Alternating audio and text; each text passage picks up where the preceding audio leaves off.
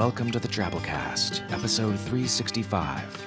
The Drabblecast is a weekly audio fiction magazine that brings strange stories by strange authors to strange listeners, such as yourself. I'm your host, Norm Sherman. This week, we bring you This Secular Technology by Bogi Takács. Bogi's a Hungarian Jewish author, a psycholinguist, and a popular science journalist. Her speculative fiction and poetry has been published or is forthcoming in venues like Apex, Strange Horizons, Giganotosaurus, and more. She also has a story in the upcoming Sword and Mythos Lovecraftian anthology. This story was previously published in the anthology Mirror Shards, Volume 2, Extending the Edges of Augmented Reality by Black Moon Books. The story is guest produced this week by Andy Gray. Andy's a full-bearded musician and artist hailing from St. Petersburg, Florida's shining bastion of hipsterdom amidst a sea of redneckiness. His funk rock band Trigger City Trio recently released their debut album and is planning on touring the country in their minivan. Check them out at Facebook at triggercitytrio.com. All of the music and sound effects to this week's story are by Andy himself. Reading the story, we have Colleen Cherry. Colleen's an actor, singer, musician, producer, and voiceover artist also based in St. Petersburg. She's a founding member of Avant Guardian at avantguardian.com, an incubator, producer, and advocate of theatrical and artistic works. She's one half of the Best of the Bay award-winning cabaret duo Coco and Homo, as well as singer, songwriter, ukulele superstar of acoustic duo The Colleen and Andy Show. And you might have even heard her voice coming out of your TV at 2 a.m. trying to sell you something for $19.99. That might just have happened. So, without further ado, we bring you This Secular Technology by Bogi Takács.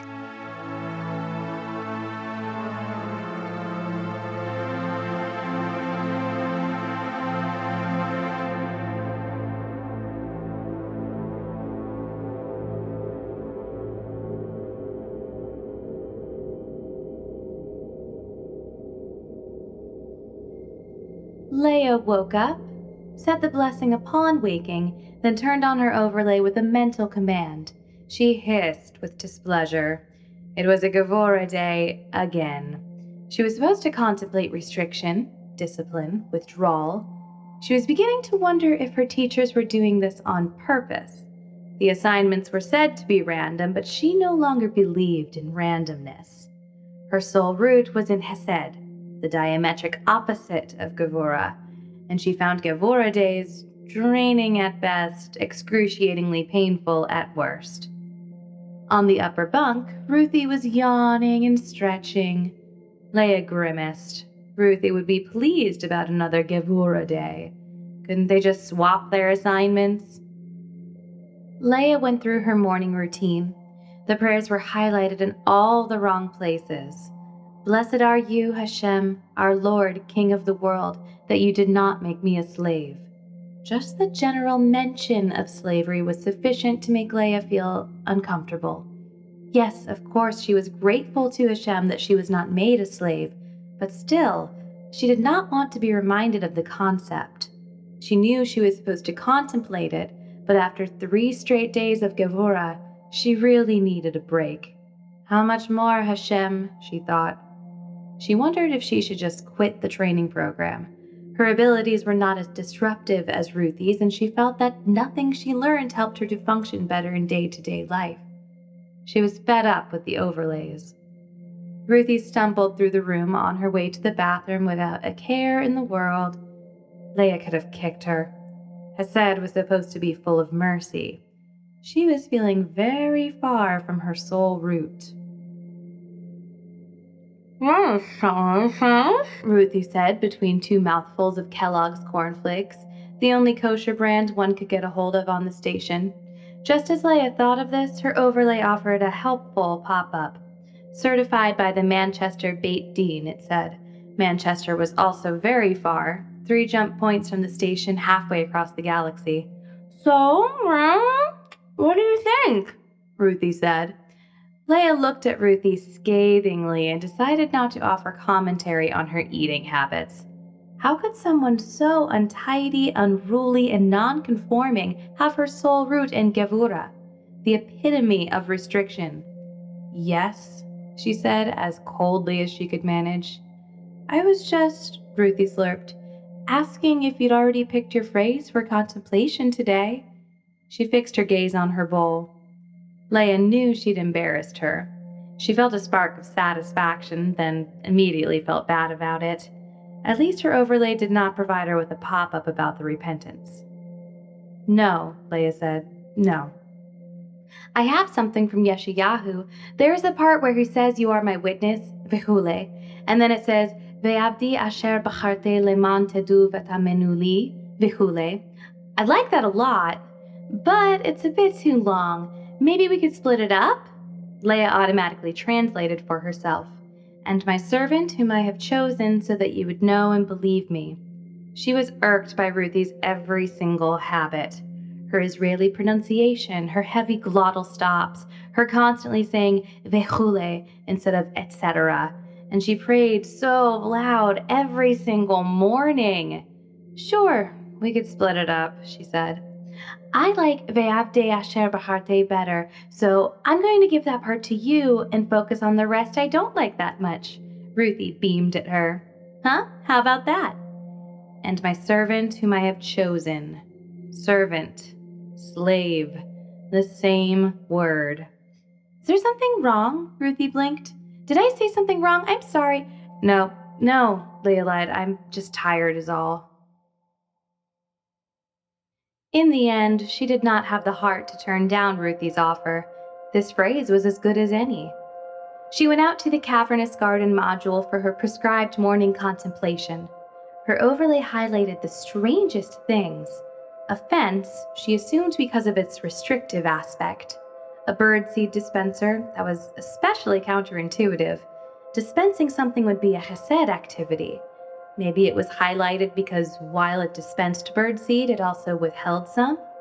But wouldn't a balance between Hesed and Gevura be associated with Tiferet instead? She was confused. She tried not to venture outside on Gevura days, not after that incident with the airlock, so this was mostly new to her despite today being the, she had to look it up, 23rd Gevura day since she'd enrolled in the program a bit more than 3 months ago. An entire year focusing on these mystical Kabbalistic correspondences, and that's just the beginning. She thought her brain would melt. She reminded herself to get back to the topic. She never felt particularly coerced by her regular observance, and she definitely never felt like an Aved Hashem, a servant of Hashem, a slave. The closest she came to appreciating the concept was when she was doing these annoying exercises that started the first thing in the morning when she opened her eyes. She stopped in her tracks. Why would people say the morning blessing for not having been created a slave if Jews were all slaves of Hashem?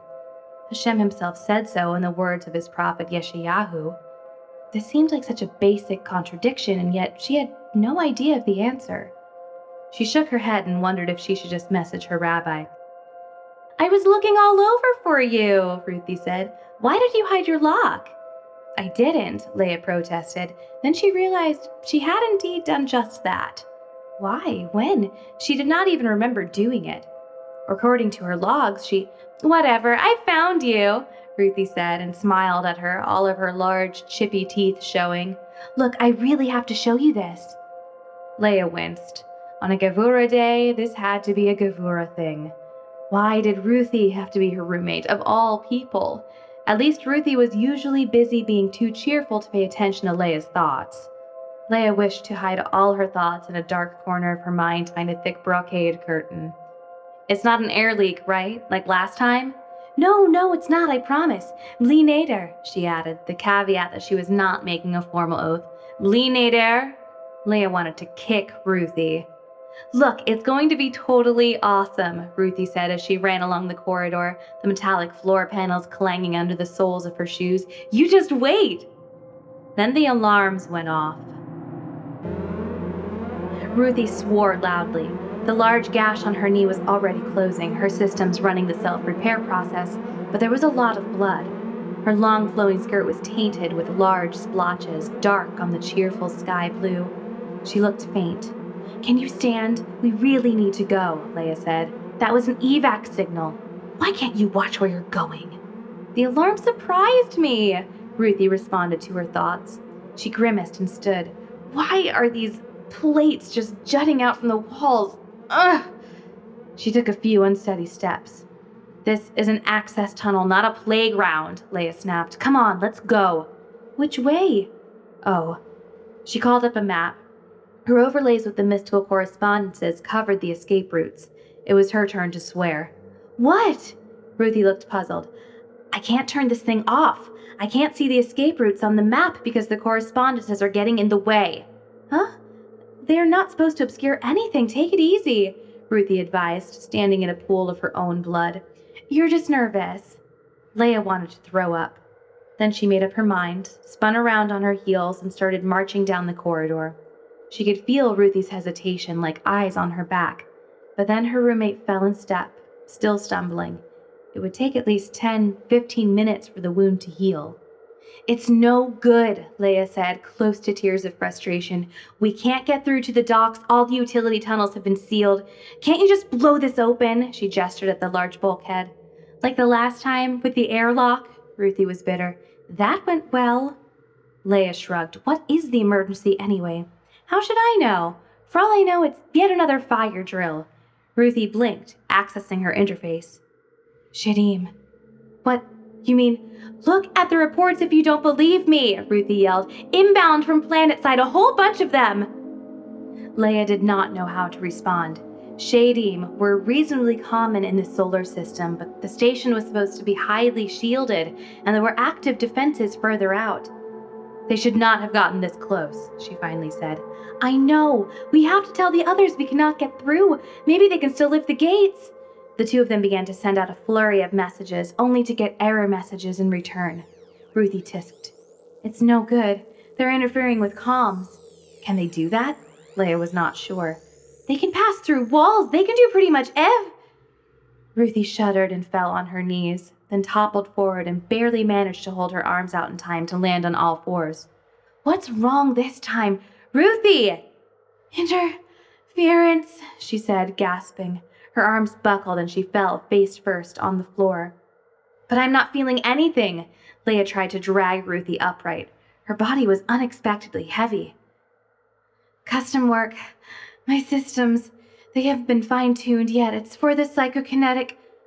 Her muscles went limp. Ruthie! Don't die on me. Don't you dare! Ruthie! Leah held her with one arm, straining against the weight. What was her body made of? And slapped her face with the other. To no avail. The tears of frustration finally began to flow.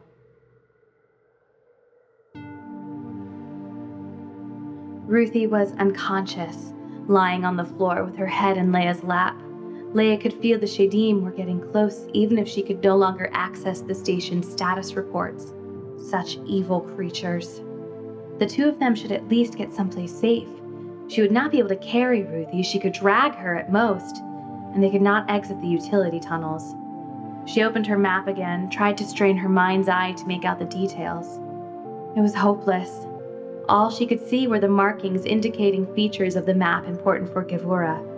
Why were there so many of them anyway? They were down in a sub-basement. What was down here? She choked on her breath. The armory. They were right next to the armory. Hashem's left hand that metes out strict justice, a flaming sword, all Gevura correspondences. Why was she so busy trying to ignore the signs? The armory could save them. She would only need to drag Ruthie a few steps, or maybe more than a few. It hurt her soul to see her friend like this, but there was no use crying over that. She had to muster all her strength to pull Ruthie by the arms, and Ruthie's heels kept on getting stuck in the gaps between floor panels. Ruthie's ankles twisted. No time. Her systems could do all that repair once they got to the armory. Gevura was all about doing what had to be done, unhesitatingly, unflinchingly, unfeelingly, Leah thought. Just a few more steps. She stepped to a featureless gray weapons cabinet and was surprised to see it open in response to her mental command. Behind her, Ruthie coughed. She was coming too. High time, Leah grimaced. The cabinet was filled with canisters, all alike and indistinguishable upon visual inspection. She looked at the readouts. Again, her Kabbalistic overlay obscured the important information. She wanted to stomp her feet, but she felt too weary to do even that. One of the aspects of Gavura was Din, judgment. She decided to treat the noise as signal and grabbed the most judgmental-looking canister and broke the seal. With extreme prejudice, she muttered to herself. What? Ruthie was trying to stand. She almost toppled and had to grab a neighboring cabinet to steady herself. Do you want to use that? Am I psychokinetic? I want you to use it. Ruthie closed her eyes and put her forehead to the locker's pull front. Like last time, she gasped for breath. You ruined my ankles. Look, if you're not going to use this, we'll just die anyway. Leah surprised even herself. Where was this ferocity coming from? Her frustration and annoyance were all gone, transformed into a slow-burning rage. We'll die either way, Ruthie said wearily. That thing is symbiotic, and it takes half an hour to bond. Is there anything else? I doubt you'll be able to use a rocket launcher against the Shadim. Ruthie pushed herself away from the locker. Give that to me. She took the canister gingerly. Okay, now you need to tie me up. What? Do you want me to injure myself? I will thrash. What do you think? Leah looked around in desperation. Restraint, such a Gavura concept. Normally, her eyes would have slid off the bright red markings in unconscious, instinctive rejection, but now she needed to seek them out. There was a bag full of large straps on the bottom shelf of the locker. She grabbed it, tore it open, looked around again. A large fold-down panel for repairs. She stepped to the wall, pulled down the panel. Various pieces of equipment popped out from the wall and onto the panel, leaving her with a well-equipped workshop. She swept everything off the flat surface, various pieces of hardware clattering to the ground, losing their shape as their programming realized they were unneeded. She got Ruthie to lie down on the panel and she pulled up the corners into bars, commanded them to solidify in position, then used the strap to tie Ruthie down. Act. Do not think. She knew if she were to pause for a second, she would break down and cry. My head, too, Ruthie said. I'd rather not bang it into the panel. She drew in a sharp breath, but proceeded to jury-rig a solution regardless, her hands working swiftly. Ruthie was completely immobilized. Okay, now get a knife and make a vertical cut along my chest. Her mind would not even process the order at first. She blurted out completely inconsequentially, Won't you bite your tongue off? I can lock my jaw. Quick, make the cut. That thing senses the blood that starts the bonding process. Ruthie's clothing split open in response to her command. Leah only had to cut the flesh. She unclipped her small polyvalve from her belt and flicked it into a knife configuration. She leaned over Ruthie, who'd closed her eyes and waited in silence. Leah's hands trembled, and she grappled with her systems to find the command to suppress the tremor. So much fear. Another of Gavura's aspects, Pahad, fear. Deal with it, she told herself, then use it. How deep should I cut? Even her voice shook. Just a surface wound, it just needs the scent of blood. And this is what we need to fight the Shadim, this secular technology. How long? A good long cut, whatever, just do it. Okay, you might want to lock your jaw. She touched the tip of the blade to Ruthie's sternum. She gagged. Use the fear. The blade glowed with the burning red overlay of Gavura. She pressed down, only slightly, then pulled the knife along the straight line.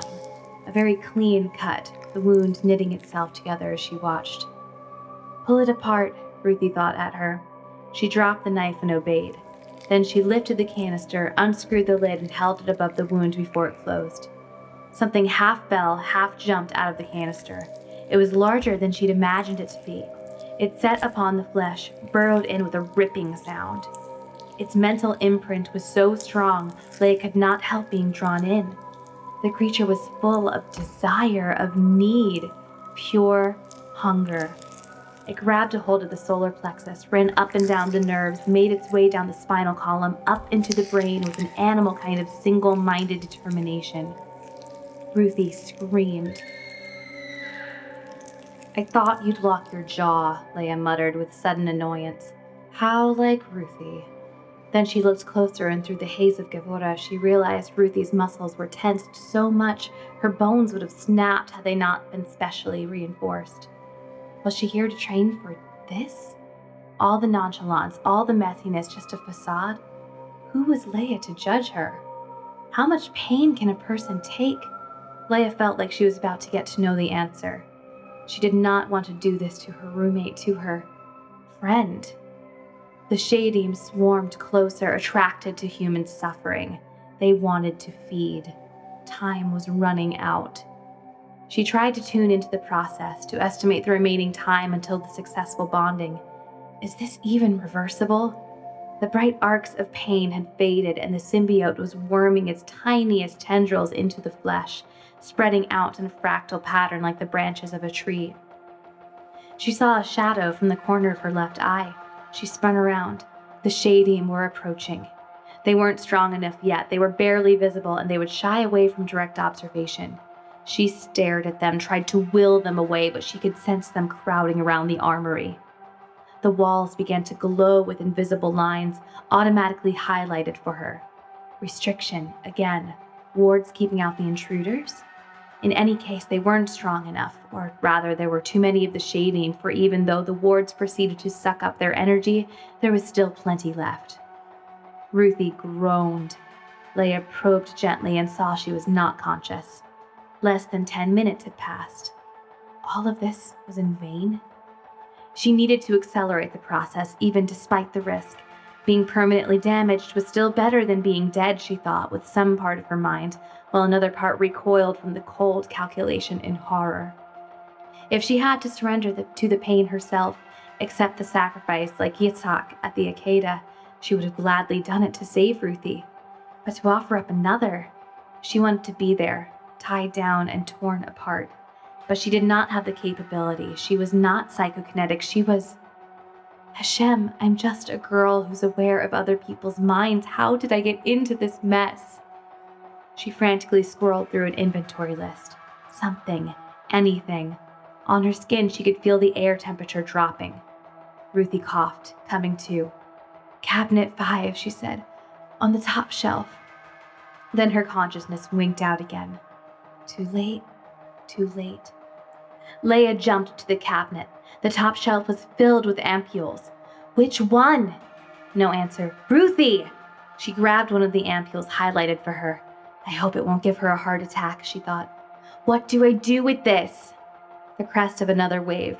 Ruthie spoke. The elbow. I have a port. Which elbow?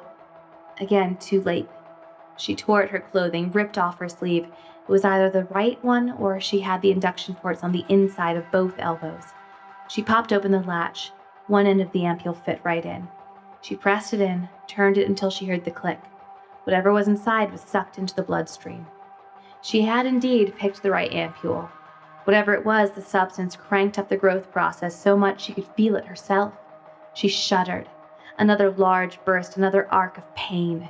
She realized with horror that Ruthie was conscious again, the ebb and flow hitting another high point just when the growth surge launched. Ruthie keened like a dog. At the door, Shadim were massing for an assault. Cut me loose. At first, Leah did not even realize Ruthie wanted something from her. She looked in no shape to form a coherent thought, and yet she was. She cut the straps, fumbling and coming close to dropping the knife twice. Her whole body was shaking, and her vision swam in tears in the red-hot fire of Gevura. As soon as Leah was done, Ruthie tried to get off the panel, but she could not maintain her balance, and she fell with her full weight on Leah. Leah grabbed her, staggered back, then sat down heavily. The floor was icy cold. Ruthie shuddered in her entire body, and Leah could feel the process had not yet run its course. She held Ruthie close to herself, tried to whisper words of comfort. There was no time. Ruthie tried to extricate herself, fell forward on all fours, then lost her balance altogether. She lay on the ground, panting. Leah could sense she came perilously close to fading into unconsciousness again. Pull me up, Ruthie thought. Leah scampered to her fallen body, tried to pull her upright, supporting her weight with her entire body. The Shadim lured them with words of darkness. So close. Her mind was jumping in utterly incongruous directions. This is surely not how the ancients defended themselves. Nitgat nu adarot, Ruthie whispered. The generations have become smaller. The Talmudic expression for people becoming less and less observant, less and less wise. Then only the earth-shattering and yet inaudible sound of the wards breaking down, the howls of the shadim streaming inward, entering the bubble of silence. Ruthie strained against Leah's arms and shouted something in Hebrew, but Leah could no longer make out the words. Pure, melting hot force ran along Ruthie's spine, an axis of murderous light connecting above to below. Leah knew she'd needed to let go but couldn't. They would both burn. All would be for naught. Ruthie pushed her away, teetering on her legs, then she lifted her arms, still unsteady, and with an outstretched hand, brought justice down from the higher realms. Her silhouette was burned into Leah's mind like the outlines of people burned into walls after a nuclear explosion. Leah fell, and would not rise for a long time. Ruthie, or whatever was left of her, was lying on her back, gargling with blood. She crawled to her and pushed her to the side so that she would not suffocate in her own vomit. What was that about the recovery position? She was blacking out herself, struggling to recall the first aid lessons back when they'd arrived at the station. If her neck's broken, Hashem, I might have just killed her. Then darkness claimed her once again. She was being tied to a stretcher. She struggled to sit up, but a large hand pushed her down. She turned her head. There were several people in bright red coveralls striped with glowing neon yellow crowded around the place where Ruthie's body had lain. She was there, but Leah could not see her from the paramedics. She could not feel her mind. She started to wail, but then there was a small hiss, and even her vocal cords would not obey her any longer. She fell this time into pure, soft, white light. Her mind returned before her sense of her body, leaving her thoughts to spin around faster and faster, spinning in place. She struggled to open her mouth. She could feel she was not alone in the room. She had to speak. Is she dead? She finally managed to gasp. No, the man sitting in the back of the small room said, but with a strange undertone she could not interpret. You saved both of your lives, the man said. He was clean-shaven. An outsider? Someone free, altogether, or maybe modern Orthodox? Such resolve. You did what had to be done. Most people would have hesitated. It took Leah a moment to realize he was praising her.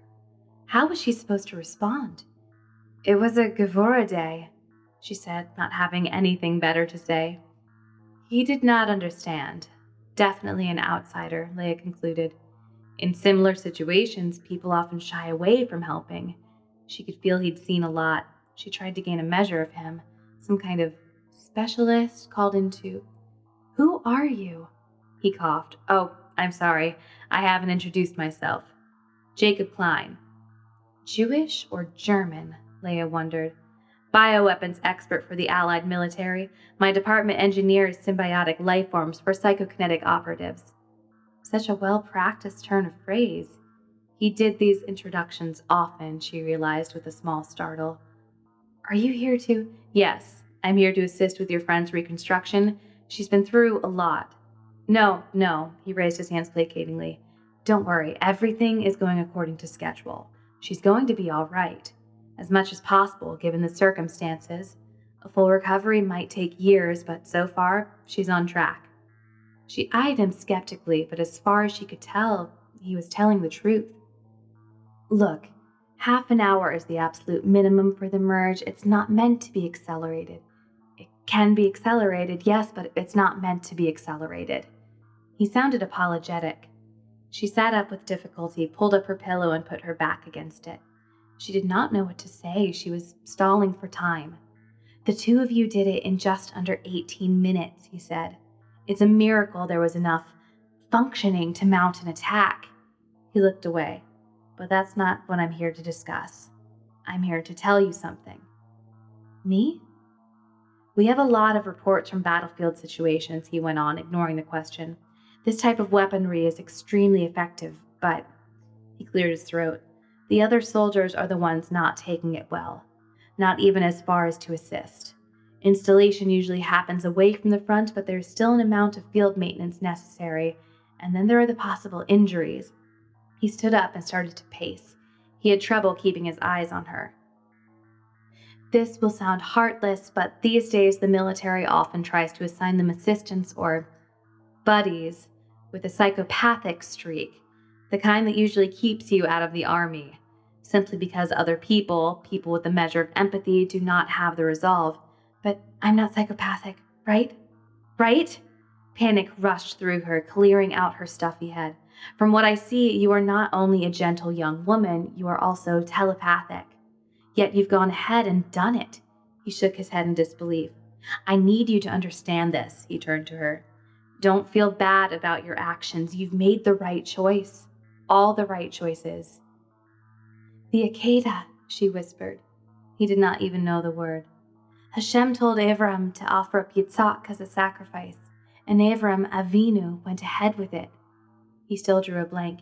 In the Torah, Avram, Yitzhak. She felt a familiar annoyance. Ah, he said, Abraham and Isaac. I see. He scratched his head. It was uncovered. For his sake, I hope he's German, not Jewish. I definitely see the analogy, but even still, there was hardly a voice from God on high in your case. It was Gevurah Day, she stubbornly repeated. I just did what my overlay told me to do. She paused, realizing that some explanation was in order. I'm here to learn all these correspondences. Correspondences? Kabbalistic correspondences. Like the attribute of Yitzhak is Gevurah. Strictness, restriction. Discipline, that's a better word. Even bravery. Ah, and you're studying these correspondences.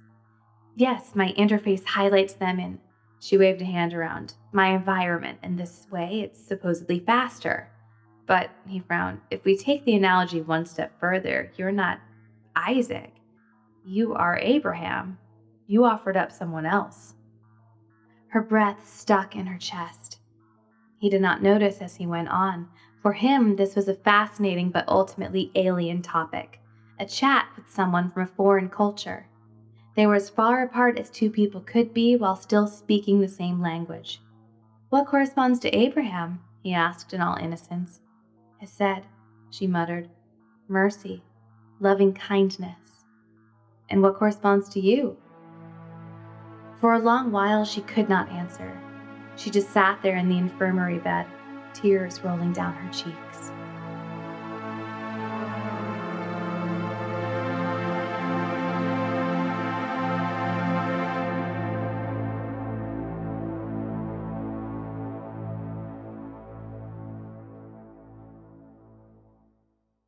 And that was our story. Hope you enjoyed it.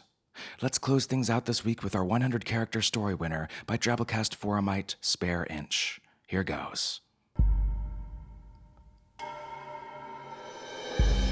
The last living creature in the world sat alone in a room. He smiled as he heard the click of heels in the corridor outside.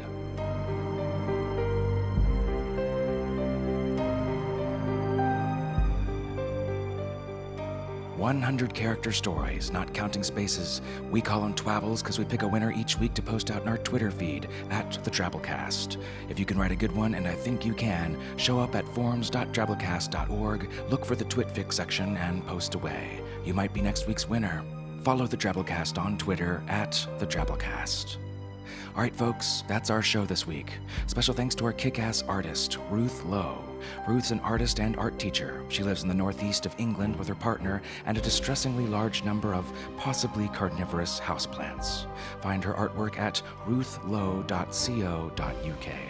The Drabblecast is produced with the Creative Commons Attribution Non-Commercial No Derivatives License, which means you can share it all you like, just don't charge for it, don't change it, and don't sell it. If you enjoy our show, remember Drabblecast runs off the generous support of listeners like yourself. Find donation options off our website at drabblecast.org. We greatly appreciate it. And if you sign up for an automatic $10 a month subscription, you're not only helping the Drabblecast out, you get access to Drabblecast B-Sides, our other bonus content feed, where this week we're running a hilarious story called War of the Clowns by Mia Koto. You don't want to miss it. Go to drabblecast.org, sign up for an automatic $10 a month subscription, awesome deal, and check your email for passwords and codes. Our program this week was brought to you by Chief Editor Nathan Lee, our Art Director Bo Kyer, with additional help from Nikki Drayden, Tom Baker, David Carvin, and David Steffen. We'll see you next week, weirdos. Until then, this is Norm Sherman, reminding you, look, it's going to be totally awesome. You just wait.